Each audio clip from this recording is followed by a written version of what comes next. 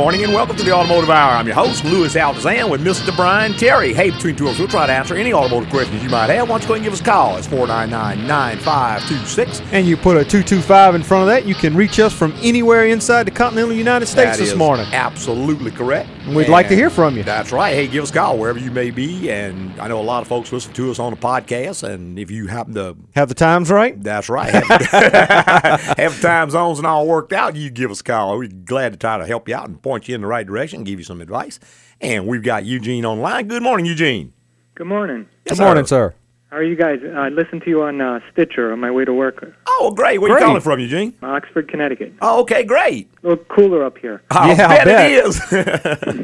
If I can get into the question real quick. Yeah, you bet.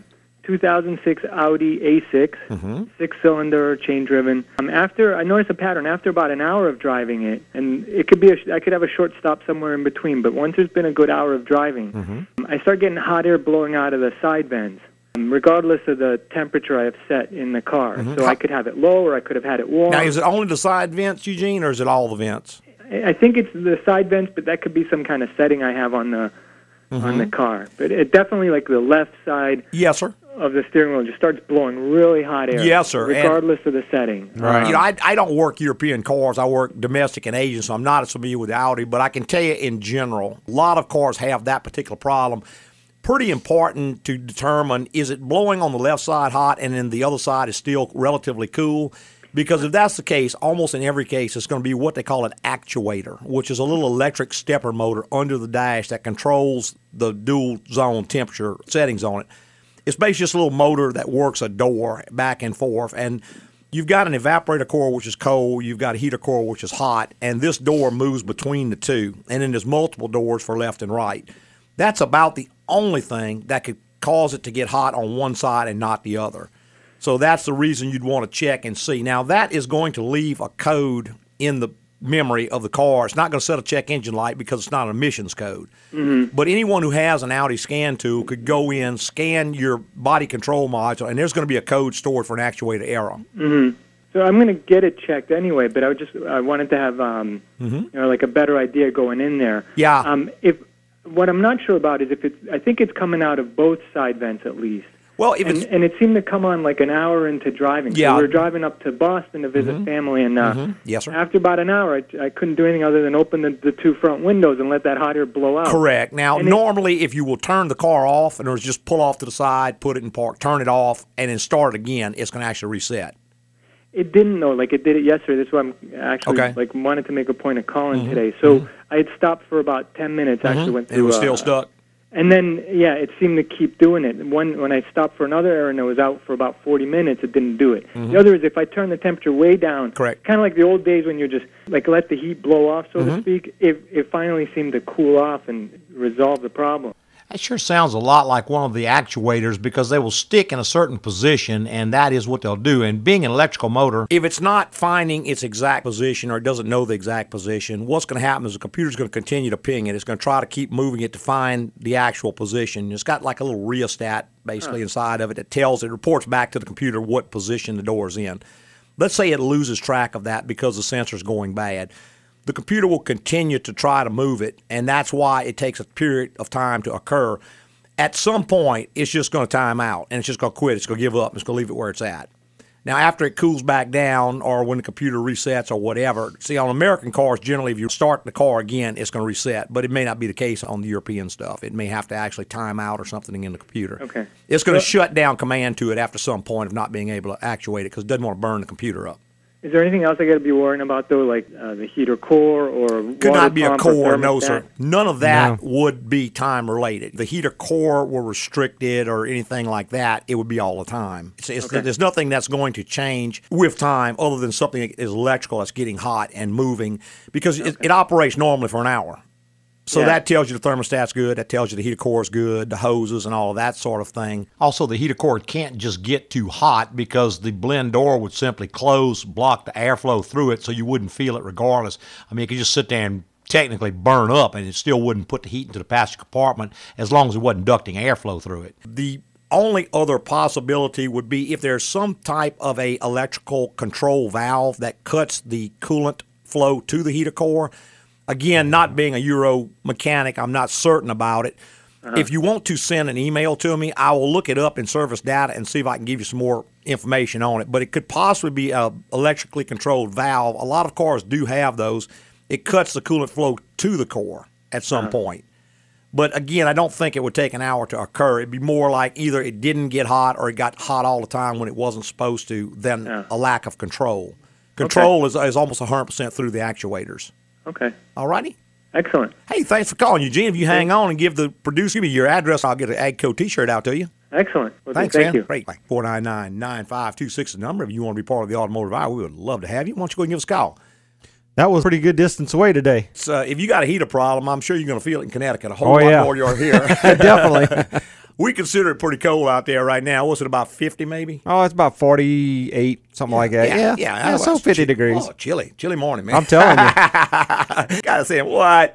I had a fella send an email from Fairbanks, Alaska, and he was saying that at minus 15 degrees. Minus 15. Yeah, his PCV system and throttle body are starting to freeze up on Right. the car.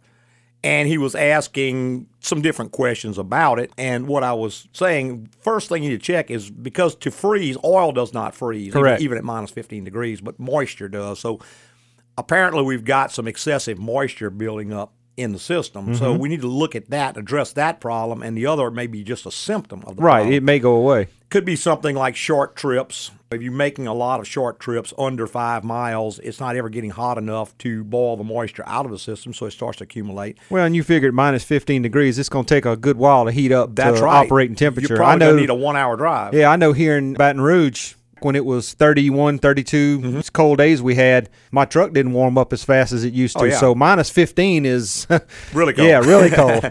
But you could have something like a bad thermostat in it, of course, would cause that kind of a problem. Not changing the oil often enough can cause that because the moisture builds up. Moisture builds up. Oil has dispersancy, so it's going to hold that moisture until it can get rid of it. And the only way to get rid of it is either drive a long distance so it can get hot enough to boil out or change the oil. Correct, drain and fill. So you got to remember, under those circumstances, that is extreme conditions. You really cannot push that oil past about 3,000 miles, even with a longer trip. If you ever read the manufacturer's definitions of extreme service, they'll say you can go 6, 7, 8,000 miles under normal service. Then they say under extreme service, change it 3. Extreme service is like over 100 degrees Fahrenheit in many cases, under 0 degrees Fahrenheit in many cases. Short trips, you have to take all that into account because you're not operating under what the manufacturer considers normal conditions. To this gentleman, that is probably normal driving. He lives in Fairbanks, Alaska. Right. But it's probably minus 15 3 months out of the year. But that is really not what the vehicle's designed to do. No, so it is an extreme condition. You're going to have to take a little different tack with maintaining it. Right. So, I just thought it was an interesting question. It just shows you how things vary from one region Oh, of the yeah, country to definitely. another. Let's go back to our phone lines with Herb. Good morning, Herb. Yes, sir. I hate to bother you every Saturday, but I wanted you to cut open my new Honda oil filter and see what you think. It's AO2. If it wasn't for the blue paint, you'd think it had orange paint on the outside. Uh-oh. Oh, no. I hadn't dissected one recently, but over the years, I've cut several of them open. Now, there are actually 2 different Honda filters, 2 different manufacturers. There's, I think, a 01 and a 02, but they're both made... Filtrek is 01, and I think Honeywell is... Yeah, Honeywell, that's it. Yeah. Yeah, but I've had pretty good luck with them. I've cut some of them open in the past and never had any problems out of them. This AO2, has it been out very long? Yeah, that's the filter they've been using for years. Okay, well, it just sure looks puny inside. It's not a real large filter. No, it's but not. It's a good filter. It's well built. The ends of it are tied in. They're bonded in. It's got a bypass valve in it. Got that cardboard at the top, and it doesn't have that coil spring. I believe it's got a wafer. Yeah, they're just made a little bit different the way they operate. But again, the lubrication system on that engine is made a little bit different. So you can't compare necessarily one filter in one car to a different filter. You got to compare it with among the particular car itself. now you got to watch too, Herb. I know on the internet, I had a fella email about a Nissan filter with the same exact concerns, and he directed me to a website, and I looked at it. It was showing a really, really poorly built filter, but I cut an OEM Nissan filter over, and it was not the case at all. So there was some bogus pictures out, at least on the Nissan filter. Could be somebody with an axe to grind. I don't know who puts this stuff out there or if you can trust or not. But I tell you what, I'll check and see. Okay, I just wanted to tell you. Yeah, I may cut one open and just see in case something's changed, but I hadn't heard of anything, to put it that way. Okay, it's very obvious it's who made it. Yeah. All right. All right, Herb. Thanks, man. Thank you. Bye-bye. All right, 499-9526 the number. If you want to be part of the Automotive Hour, we'd certainly love to have you. Why don't you go give us a call? And if you don't get your call answered today, or you don't think of something before we go off the air, maybe Right. something during the week, you need a question answered, you can always go to the website, hit the contact bar, and send Lewis an email any time of the day or night. That's right. The address is www.agcoauto.com. That is AGCOAUTO. There is, like I said, a contact bar on each and every page. Just fill out the form and send it in. That's right. Get it right on over to me. And if you hadn't gotten an answer back from me, be sure to check your spam folder, because there are a lot of the email providers out there, web services, I guess you'd call your internet providers, who, when they see a lot of email coming from a certain server, they're going to assume that it's spam. And I understand there's lots of spam floating around. They're trying to prevent as much of it as they can. But sometimes they just don't get it right. And if that happens to you, you can either add us to your safe sender list, which I think you right-click on the email and then just tell it a safe sender. Okay. Or you can call your email company and tell them, hey, this is something I requested. But if you hadn't gotten an answer from me, go back and check your spam folder, because many times it may route it from that. And it's just because such a large number of email come out of our server. Right. You know, we get probably 10, 15, 20 a day at least, sometimes way more. And then sometimes when we send out a newsletter, hundreds and hundreds will go out. Well, they see a lot of stuff coming out of one place. And if it's not in your spam folder, then check the return address. Yeah, make sure you typed it in right. Right, because one little character off and it's over. It comes back, and that's all we can go do with it. Well, that's right, because I don't ignore email. I don't feel like I'm ignoring you. I always answer every email that I receive. I can't always give you an answer. I might just not know, but I do always reply to every email that I receive. Right. So if you haven't gotten an answer back, check those things. And while you're on the site, pop around, read some of the articles, see what you think. I put one on this morning on car covers, and this is a follow-up to the interview we had about 2 weeks ago from the lady from the car company. That was Empire. Yeah, Empire car covers, and she had sent me some information and an article, which I actually put on, which goes in a little bit more depth, kind of recaps what we talked about. And car cover is probably one of those things you can do to protect your car if you don't have a garage to keep the car in. Even a carport would stand a car cover. That's right. Even if you have a garage and you have a classic car that you don't drive every day, it's not a bad idea to get a fleece-type cover and cover it, just because it keeps debris and stuff like that off of it. Right. It keeps the dust from settling on Right. it. If you ever look around your garage, it's stuff that doesn't move very often. It's covered in dust and dirt. And Oh, absolutely. dust and dirt on a fresh paint job will work its way in and cause you some problems down the road. Well, that's right. This just gives you another layer of protection. And, of course, if you're forced to leave your car out, and particularly in the northern regions of our country where you get a lot of snow and ice, this will keep that off of the vehicle. In the south, it'll keep the ultraviolet rays of the sun from fading the paint. So not a bad idea if you got a car that you care about, you want to kind of take care of it, get you a car cover and put on there. And of course, Empire was nice enough to give us all this information. I think, too, they will give you a discount if you, I think you use the code Auto Hour when you order it, and I think they'll give you a pretty significant discount. Yeah, it was. On that. It was pretty substantial. We're going to take a quick little break. We'll be right back with more on the Automotive Hour. West. Hey, AGCO Automotive is here to tell you some things are too good to be true. Like free beer tomorrow, or lose weight on the ice cream and cheeseburger diet. Another thing too good to be true? The low price oil change. Automotive businesses will sucker you in with an under $30 oil change and then give you a huge list of recommended maintenance and repairs like flushes, brake work, rack and pinion leaks, oil leaks, and more. Well, AGCO says be smart. When you get the list, bring your vehicle to AGCO and we'll provide you an honest evaluation of any problems you may be having. Want to know more details about upsells and wallet flushes, plus tons of other automotive info? Visit agcoauto.com. That's AGCOAUTO.com. AGCO, it's the place to go. Oh, and those beautiful models just waiting to talk to you late at night? Yeah, too good to be true.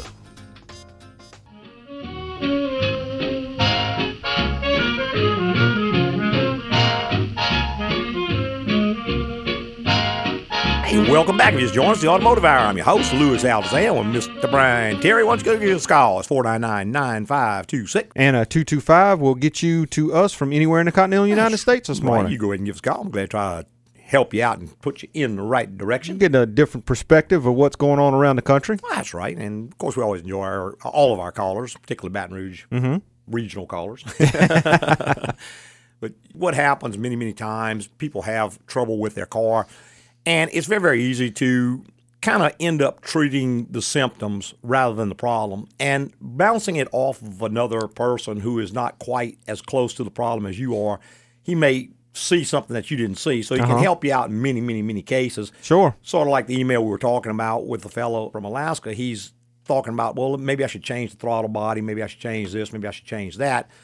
But those are the symptoms of the problem. The actual problem, I think, is excessive moisture in the oil, because Correct. You can change parts from now on that are freezing, but the parts are freezing because there's moisture in them. Sure. So without going in and addressing the actual problem, it's kind of like a guy told me, he says, you can trim the poison ivy all you want until you hack the roots out. That's it. It's coming back. It's coming right on back. So, yeah, just pruning the poison ivy ain't doing us a whole lot of good.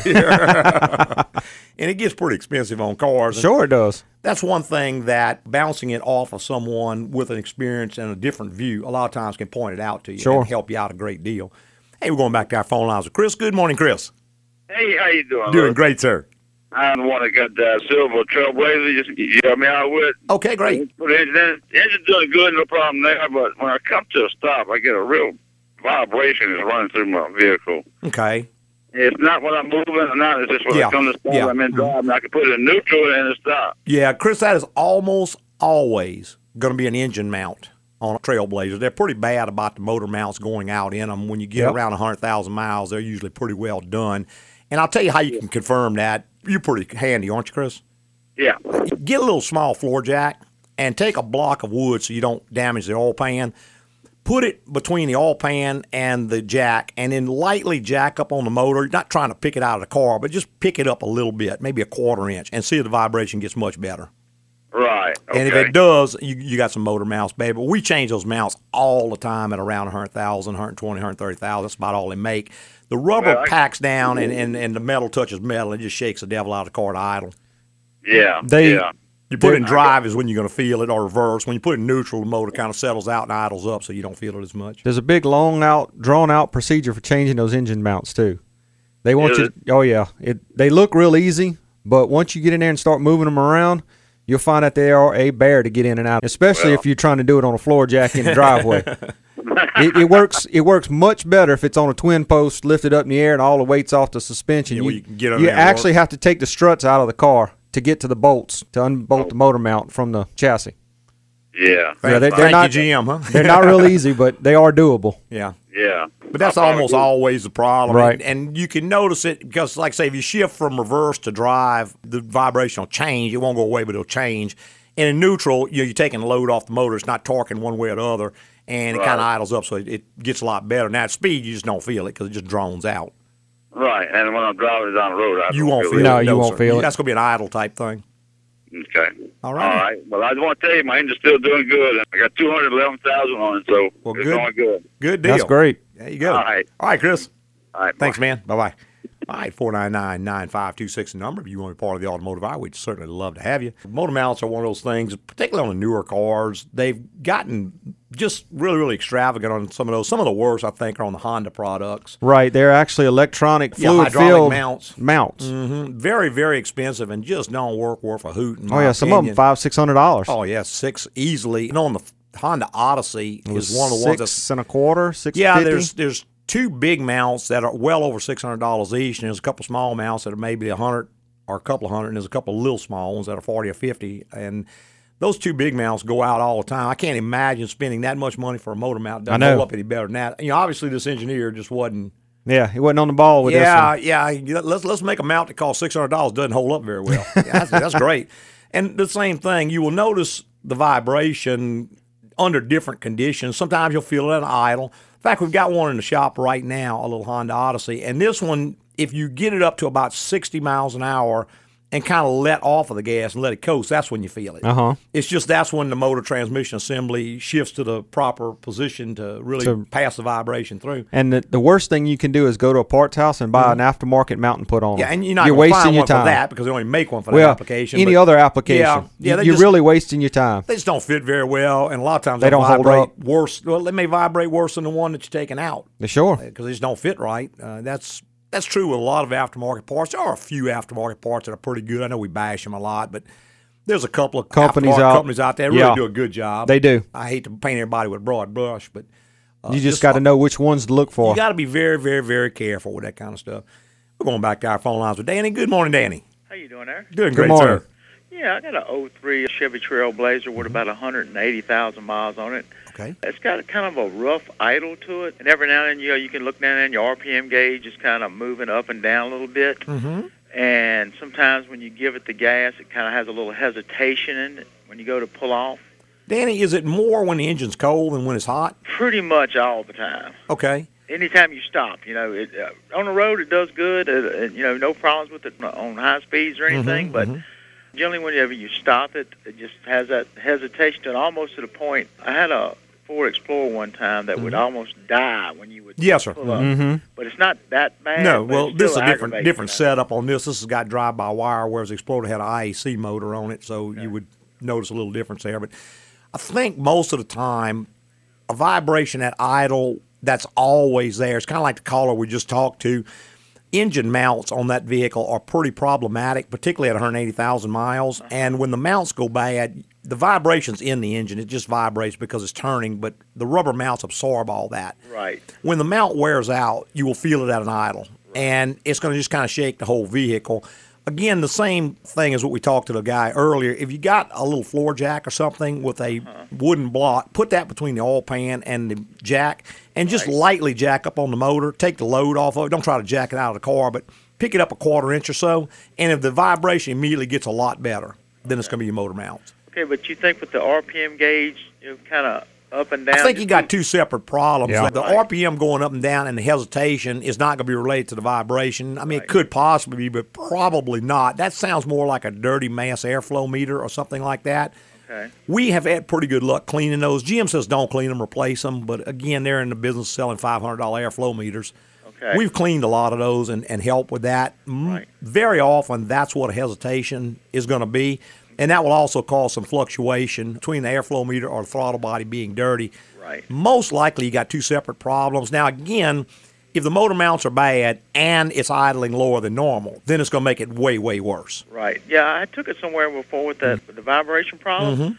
And I think the guys, you've answered my question, but they said they could take like a big pry bar and pry it, and it would go away. Yeah, well, that's the same thing. You're just prying up on the motor mount, picking the weight of it off the chassis. But usually when you use a pry bar, you're pivoting off of the chassis, so you're putting it you straight still got together. A transfer path there. Right, you're transferring the vibration straight to the frame rail, whereas if you take a jack and put a block on it, you're actually lifting away from that transfer point. Right. Is that pretty pricey to change those mounts? It's a little pricey. It takes a couple hours. It's a labor. 2-3 hour job to change them because they're really buried in there. The mounts are $100 and something a piece. But it's not the end of the world, but it's going to be, it's several $100. All right. Well, thank you very much. Okay, Danny, thanks, man. Right. Bye-bye. All right, we're going to take one more little break, and we'll be right back with more on the Automotive Hour. Good morning, and welcome back to Automotive Maintenance School, fellas. Good morning. Yesterday, we left off talking about how to upsell your customers with the sneaky $24.99 oil change. Yeah, they come in for the special, and bam, we hit them with other problems we just happened to find while doing the oil change. Yeah, and then you tell them it's a good thing you came in for our oil change special. Yeah, you may never have known you needed all this work. Yeah, sound like you fellas did your homework. I just hope none of your customers did. AGCO Automotive has this to say about low-price oil changes. Take advantage of them. And if you get a list of recommended repairs, bring your vehicle to us for an honest opinion of what, if anything, needs to be fixed. Want to know more details about upsells and wallet flushes, plus tons of other automotive info?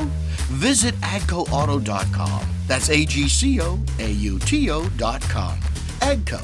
It's the place to go. Goodbye. but I can't keep punching with a big Welcome back to our when you're Automotive making Hour. me I'm your host, punch Louis with that Altazan, with Mr. Brian Terry. Hey, 320, so try to answer any automotive questions you might have. Why don't you go give us a call? It's 499-9526. And we've got Jim online. Good morning, Jim. Hey, good morning, Louis. Yes, sir. How y'all doing great, guys sir. Good morning. Listen, I got a question. I don't have a car problem per se, but I got a kind of general question about the future of automobiles. Okay. There's this big push to go either compressed natural gas or liquid natural gas or some kind of fuel like that. That's been around a long time. It has. I know, but I think the technology is better now. What do you guys see or think? Or I like it. I really like compressed natural gas. When I was a young man, I worked around some of the sugar mills, and those guys have been using that for years and years and years. And when you saw those engines torn down, I mean, they were spotless inside, very little carbon buildup, very few problems with it. I've often wondered why they haven't pursued that avenue way before now. But, in fact, you can actually buy a handful of vehicles that way. I think GM actually sells a van, a G van that is that way. I've never seen one in production, but I know they do make them. They're in the books. Ford just signed something for the F-150 by that Westport engine. Yeah, I would like it. I mean, I heard that the way the Honda system works, you can actually hook it to your home gas line. It comes with like a generator type thing. You hook it to your home line, and it compresses the gas right there, and you can fill it yourself. I'm not 100% sure about that, but that's what I've heard about them. But, yeah, the drawback to it is the availability of filling stations. There's not a compressed natural gas station on every corner like there is a gas station, particularly if you're traveling in the vehicle and you get to a region where they don't have it. That would be a problem. But, again, those are not things that couldn't be worked out. But, yeah, it works really, really well in a car. The car likes it. Yeah, I've seen some come up sporadically. Fuel Man is offering it, here and there. But well, and you get the advantage with ethanol and fuel. It goes through phase separation really quickly, about 3 months. A car that sits really can have some serious fuel system problems, and this would pretty much eliminate that as well. Yeah, tell me about an outboard motor. Yeah, right. Yeah, same type of thing. So who knows, man? The political situation being what it is, there's all kinds of reasons why one energy source gets pushed over another. And I guess it's just whoever coughs up the most money to the politicians gets theirs pushed. That's exactly what it is. Yeah, I've always thought that compressed natural gas was a very, very viable alternative fuel source. With the volumes you're talking about on any type of energy source, billions of dollars are available to folks who supply almost any different type of energy, alternative type of energy. So lots of money to be made, which means there's going to be a lot of political implications. Okay. All right. All right, just wanted to get y'all's thoughts on it. Yeah, sounds great. Thanks, Jim. Thank you very much. Bye-bye. All right, 499-9526 number. If you want to be part of the automotive hour, we'd love to have you. We used to tear those engines down a lot of times for other problems and stuff, and I was always just amazed at how clean they were inside when they're running on natural gas. It just yeah, the only drawback to that is in the natural gas, the price of natural gas per cubic yard, or cubic inch, or however they measure it, is going to go up. I'm sure it will. And there is an abundance of natural gas, from what I understand. I know some countries actually flare it. It's almost like a byproduct of the oil thing. There's a big bubble of natural gas sitting on top of a lot of oil deposits. And I was reading somewhere they were talking about Iran and talking about their nuclear program where they needed nuclear energy. They flare more natural gas in a day. Could use it for an energy source. Yeah, I probably could. But yeah, it's one of those things. It's unfortunate that politics plays such a role in what energy gets used and what things we develop. Right. And I don't know, actually, I'm not going to get into all of that, but you can look at the technologies that are out. For instance, the hybrids, they put a huge amount of development and stuff into the hybrids, which is basically, if you look at it, sort of an impractical technology. It's just way too complex for the amount of fuel that it saves. It saves a little bit of fuel, but it adds a huge amount of complexity. Well, and not only that, on the end, you got a lot of disposal you have to think of. Right. You got batteries that you have to get rid of that have to be changed. So it's really not nearly as viable as a lot of other things. Like, for instance, diesel. Diesel fuel can produce a whole lot more power simply because it has more energy in the diesel fuel. And I realize there's some issues with the exhaust being a little dirtier, but there's certainly ways around that. But you think back, an old Volkswagen diesel Rabbit in the 1970s was getting 40-something miles a gallon. Yeah. I knew a guy in school had one. Yeah, man, we drove the wheels off that thing. Yeah, in Europe, the diesels are really almost that's pretty common. Really prevalent over there. Yeah. But we've invested so much money into hybrids and technology that really doesn't work very well in this country that Right. we don't want to see the diesels come in because they'd have to throw away all this money they've invested and go with a different technology. But it's really, rather than looking at, okay, what's best, what's simplest, what's easiest, because diesel technology is something that most people, there's an infrastructure there already to dispense it. There's already an infrastructure to maintain it. Right, and it's come so far in the last several years. Oh, yeah. As far as being cleaner, being a better product. Well, and not noisy and clanky and rattly like they used to be. Right, they used to with be turbos and all slow, and they Yeah. bellow out a whole bunch of black smoke. Yeah. And nowadays they got a lot of power. Well, and you hardly know you're driving a diesel. That's it. You wouldn't know the difference unless someone told you. But anyway, just one of those things. Yep. Let's go back to our phone lines with Bruce. Good morning, Bruce. Yes, Good sir. morning, sir. How's it going? Doing great, Good. sir. I just want to make a comment on the natural gas engines. Uh-huh. I was involved with, been a long time, but anyway, eventually there will be a problem with it, no matter how good the system is. Mm-hmm. It's finding somebody to fix them. Yeah. Yeah, well, that's true of anything, especially in new technology, Bruce. But again, At the turn of the 20th century, it was really hard to find anybody who could work on a gasoline engine because all the cars were electrical or they were steam powered. That was the technology they had today. And when the gasoline internal combustion engine came along, it was all new. It was very, very radical, and nobody could really work on them. you start to have more of them. More people are going to say, hey, here's a money source. I'm going to go into this. I'm going to learn about it. Just like anything else. I mean, I remember when alternators came out, nobody wanted to work on them because everybody had been building generators for a million years. Now you couldn't pay a guy to work on a generator. Or disc brakes. Or disc brakes, or disc struts, brakes, or yeah. front-wheel drive, or any of the other newer technologies that have come along. At first, there's no one out there to fool with it, but as soon as you get more of them on the road and there's money to be made fixing them, then smart guys are going to figure out how to repair them and get into that business. So I understand all that, but it's been over 9 years since I was involved with, drove a vehicle with natural gas in it. The one I had was a Chevrolet, and it was an excellent system. I never had a problem with it. But the Ford factory unit especially, and I remember 9 years ago, they never could get them straightened out. yeah, well, again, if you got a poor design, that's going to be the case with anything. The same thing happens with gasoline cars. Occasionally one comes along and you can't fix it. It's just a bad design. But you got to remember, with natural gas engines, 95% or 99% of that thing is still a conventional engine. Oh, yeah. You know, it's still pistons, it's still valves, it's still everything is the same. All it Just is just a different different fuel fuel source. You know, throttle body's changed and the fuel tank has changed and doesn't have a fuel pump, but the vast majority of it is conventional vehicle. Right, but another thing is the expense of getting a vehicle with the natural gas rigging on it. Well, of course, yeah, At but the again, time, you're talking it was about a very, very small part of the market right now. If they became more mainstream, that's going to come down. I understand that too, but at that time, they were around $4,500. That's correct. You got to do an awful lot of driving to make any money out of that. Right. Yeah, but again, if it became more mainstream, I think the cost would come way, way down, just like anything else. If I only built 1 or 2 or 100 or 1,000 of any product, it's going to be extremely expensive.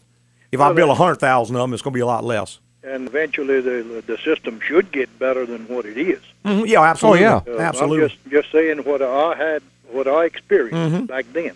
Yeah, it's been quite a while ago, but like I said, I know they've been using them out in the sugar mills and stuff around here for probably 45 years or more, and just have basically almost no problem at all. But again, they got a mechanic there. That's what he works on all day long, and he's used to working on it. He knows how to fix it. And the main problem we had with them was switching from gasoline to natural gas or the other way. Right. If it's strictly a natural gas engine, they never had a problem. That's correct. But the one that used both fuels, Yeah, well, that's a lot more gotta complexity find somebody involved. that knows what they're doing. Well, sure, and you even have tri-fuel vehicles, which will run on diesel, gas, or natural gas. And again, you give more complexity, just like anything. It's like a hybrid. You know, it's not a horrible thing. It's just a very complex design, and so you're going to have a lot more trouble with it, and it's far outweighs the advantages that it provides. Kind of like a military vehicle. That's right, diesel and gas vehicles. Right. Yeah, they didn't work. And that was all well mechanical. yeah, and they didn't. If you got one that gave you any trouble, you had problems. Yep, that's right. Thank you. All right, Mr. Bruce. All Thanks, right, sir. sir. Bye-bye. All right, 499-9526 number. If you want to be part of the automotive hour, we'd love to have you. Anytime you add complexity to any type of vehicle, you're going to have problems. And Sure. those sorts of things tend to work themselves out. And again, this country and this world are just absolutely loaded with clever people. Sure. who, if they see an opportunity to repair something, they're going to figure out ways to do it. Sure, make a little money on it. Make a little money doing it. Yeah, that's it. When you say, well, there's nobody who will work on this, well, it's because there's no designs to work on. Well, that's it. If you you open a natural gas repair shop today, you go starve to death because there's just so no few one units out there, and they don't break that much. So no one is going to do it, so it's going to be hard to find. But to turn it around and kind of look at it the opposite way, you could say, well, it's kind of hard to find anybody who make you a buggy whip, and to get a buggy whip probably costs a good bit to make somebody sit down and make one. But at one time, there were thousands of people making them, and they were fairly inexpensive because there were so many of them in production. Just no need for it, so they've gone away. As they become more mainstream, right, then you're going to see more and more that brings to mind the old Cadillac 468 engine. That was all back, what is that, the 80s? They tried that. Mm-hmm. It didn't work. Yep. So they dropped it. They got rid of it. Mm-hmm. Well, the technology's come around to make it work now. Yeah. Now they can do it effectively. They have active fuel management, and of course with electronics and all, they can do a whole lot more things than they could do at that time with a mechanical system. And the active fuel management, like on your new GMs with your 5.3 and your 6.2 engine, I really don't see a lot of trouble with it. There's a few little quirky things like with any mechanical device. But really, you don't see a lot of problems with that. No, you don't. The technology is there to make it work, and they finally got it going, and it's dependable now. Yeah, technology is a wonderful thing as long as it helps people and it's cost effective. Exactly. It's just what has happened in many cases on automobiles is that they have lost sight of it has to be cost effective. In other words, the end user, the man who buys the car, has got to see a change for the better. Uh-huh. If it doesn't benefit him, then it really doesn't make a whole lot of sense to employ this. Right.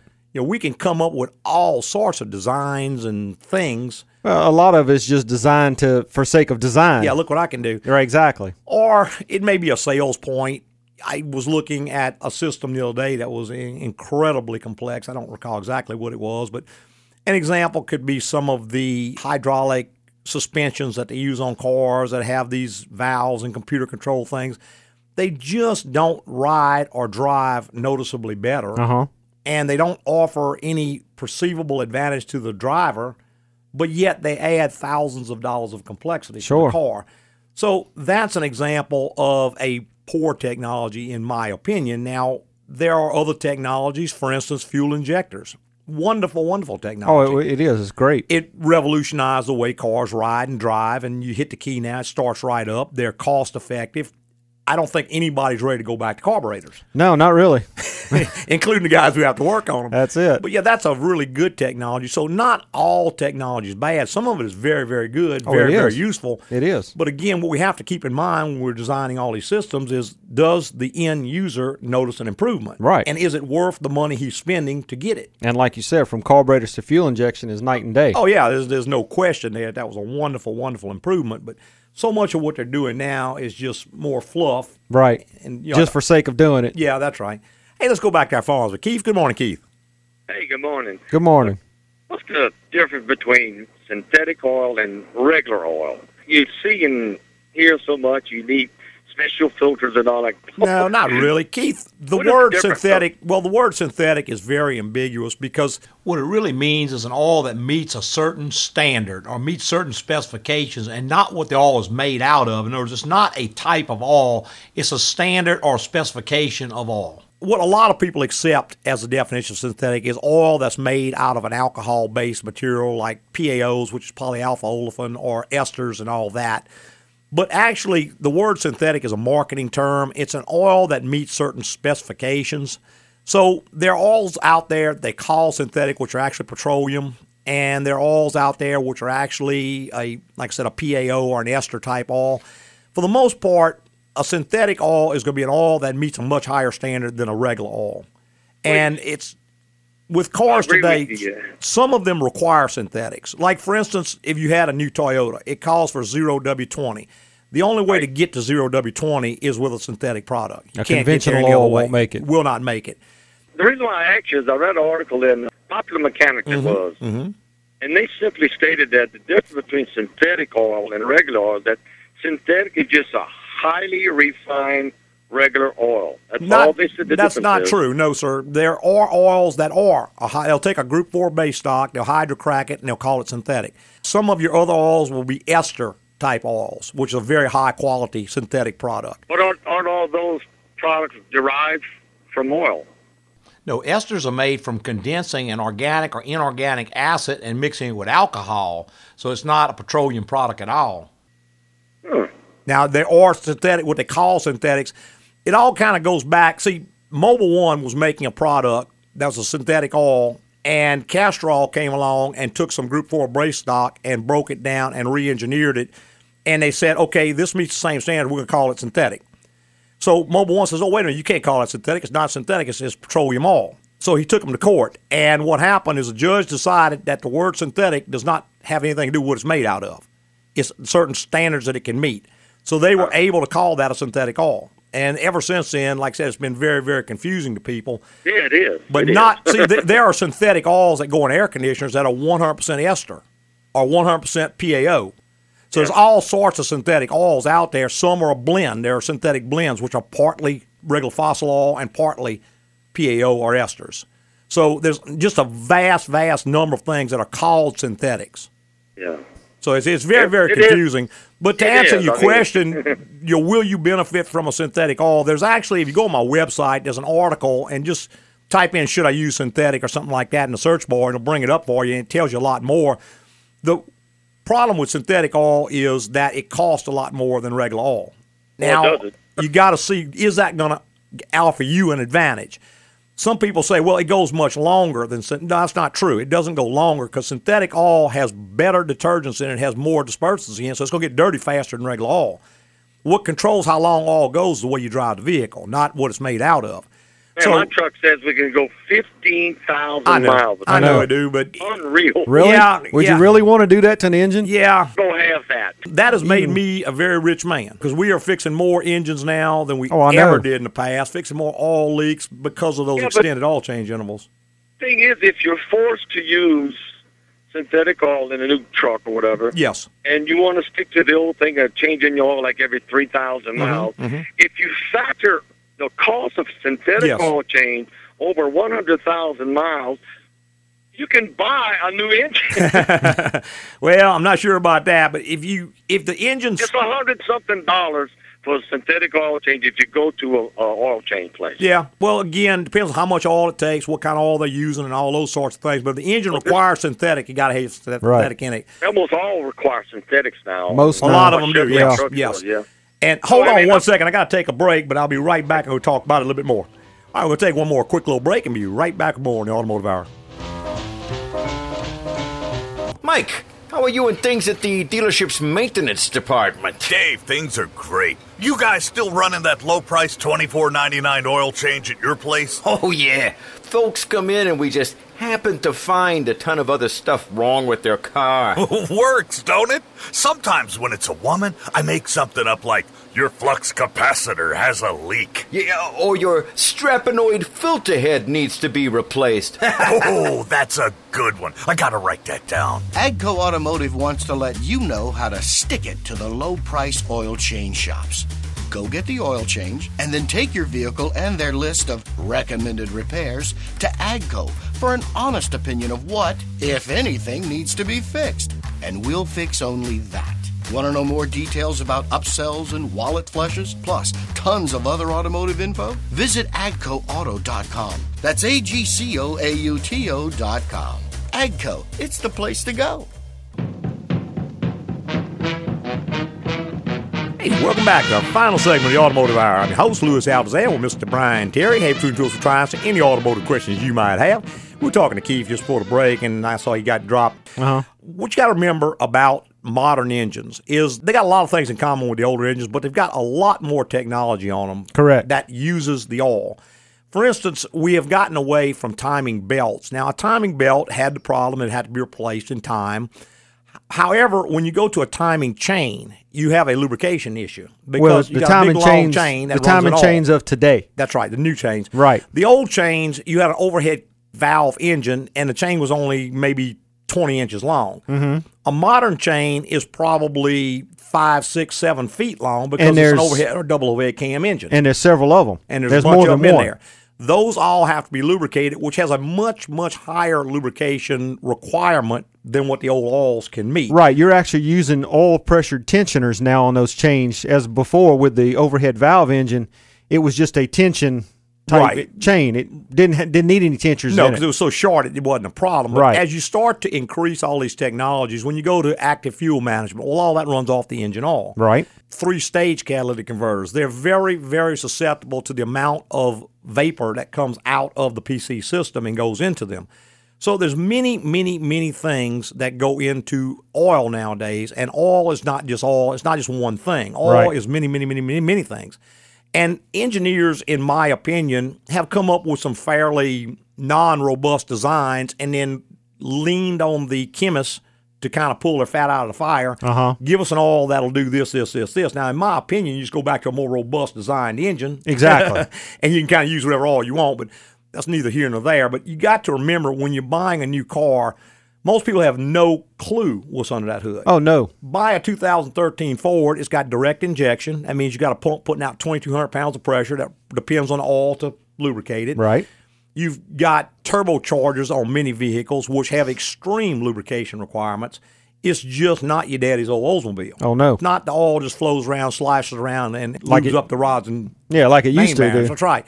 That all is doing a number of things. Now, when you couple all of that with the misguided notion that we shouldn't change oil because it's bad for the environment, which is a whole nother show. Well, yeah, you're getting that pushed down your throat. That's right. But the manufacturers are demanded by the government to extend these oil changes out. So to even have any semblance of possibility of doing that, they've got to go with a really, really highly refined product. Sure. So, again, you can look at the price and point the finger at one thing, but, again, you got to point the finger back at the causes, which is all the regulations and rules and requirements and technology that we're loading onto vehicles nowadays. Because you're not going to just put 5W30 or 10W30 regular motor oil in that engine. It's just not going to last. The engine's not, it'll tear to pieces. Oh, sure. It just can't do the job. So now we're going to a 0W20 fully synthetic, or if you've got a General Motors product built from 2011 up, I think it was, it requires Dexos. Right, which is a synthetic. Whole nother specification of oils. And if you put a different oil in there, you may very well void the warranty on your vehicle. Very well can in many circumstances. You have a lubrication-related problem for sure. Right. But a lot of people think they know all about oil. But they oil don't. is very complex. Yeah, it's an extremely, extremely complex subject. I mean, there are engineering fields that do nothing but do that. Just the word synthetic, there's not a simple answer. Exactly. Because that can talk about a dozen different types of products, all vastly different. Sure. And all do different things. Ester oils do different things from polyalpha olefin oils. That's why there's different things from petroleum oils. That's why they're all different. Right, and there's many, many blends and stuff, many requirements. So it's kind of a really, really involved topic. Sure it Probably is. one way more than we can get into today, that's for sure. Hey, I want to tell everybody how much I appreciate them listening this morning and every Saturday morning on the Automotive Hour. I'd like to thank all our podcasters for listening this week and every week. And tell your friends, go to iTunes and Stitcher and give us a written rating. Yeah, I really appreciate it when you do that. It kind of moves us up in ratings so more folks can hear us and also makes our day. Preceding was opinion based on our experience in the automotive industry. Have a great weekend.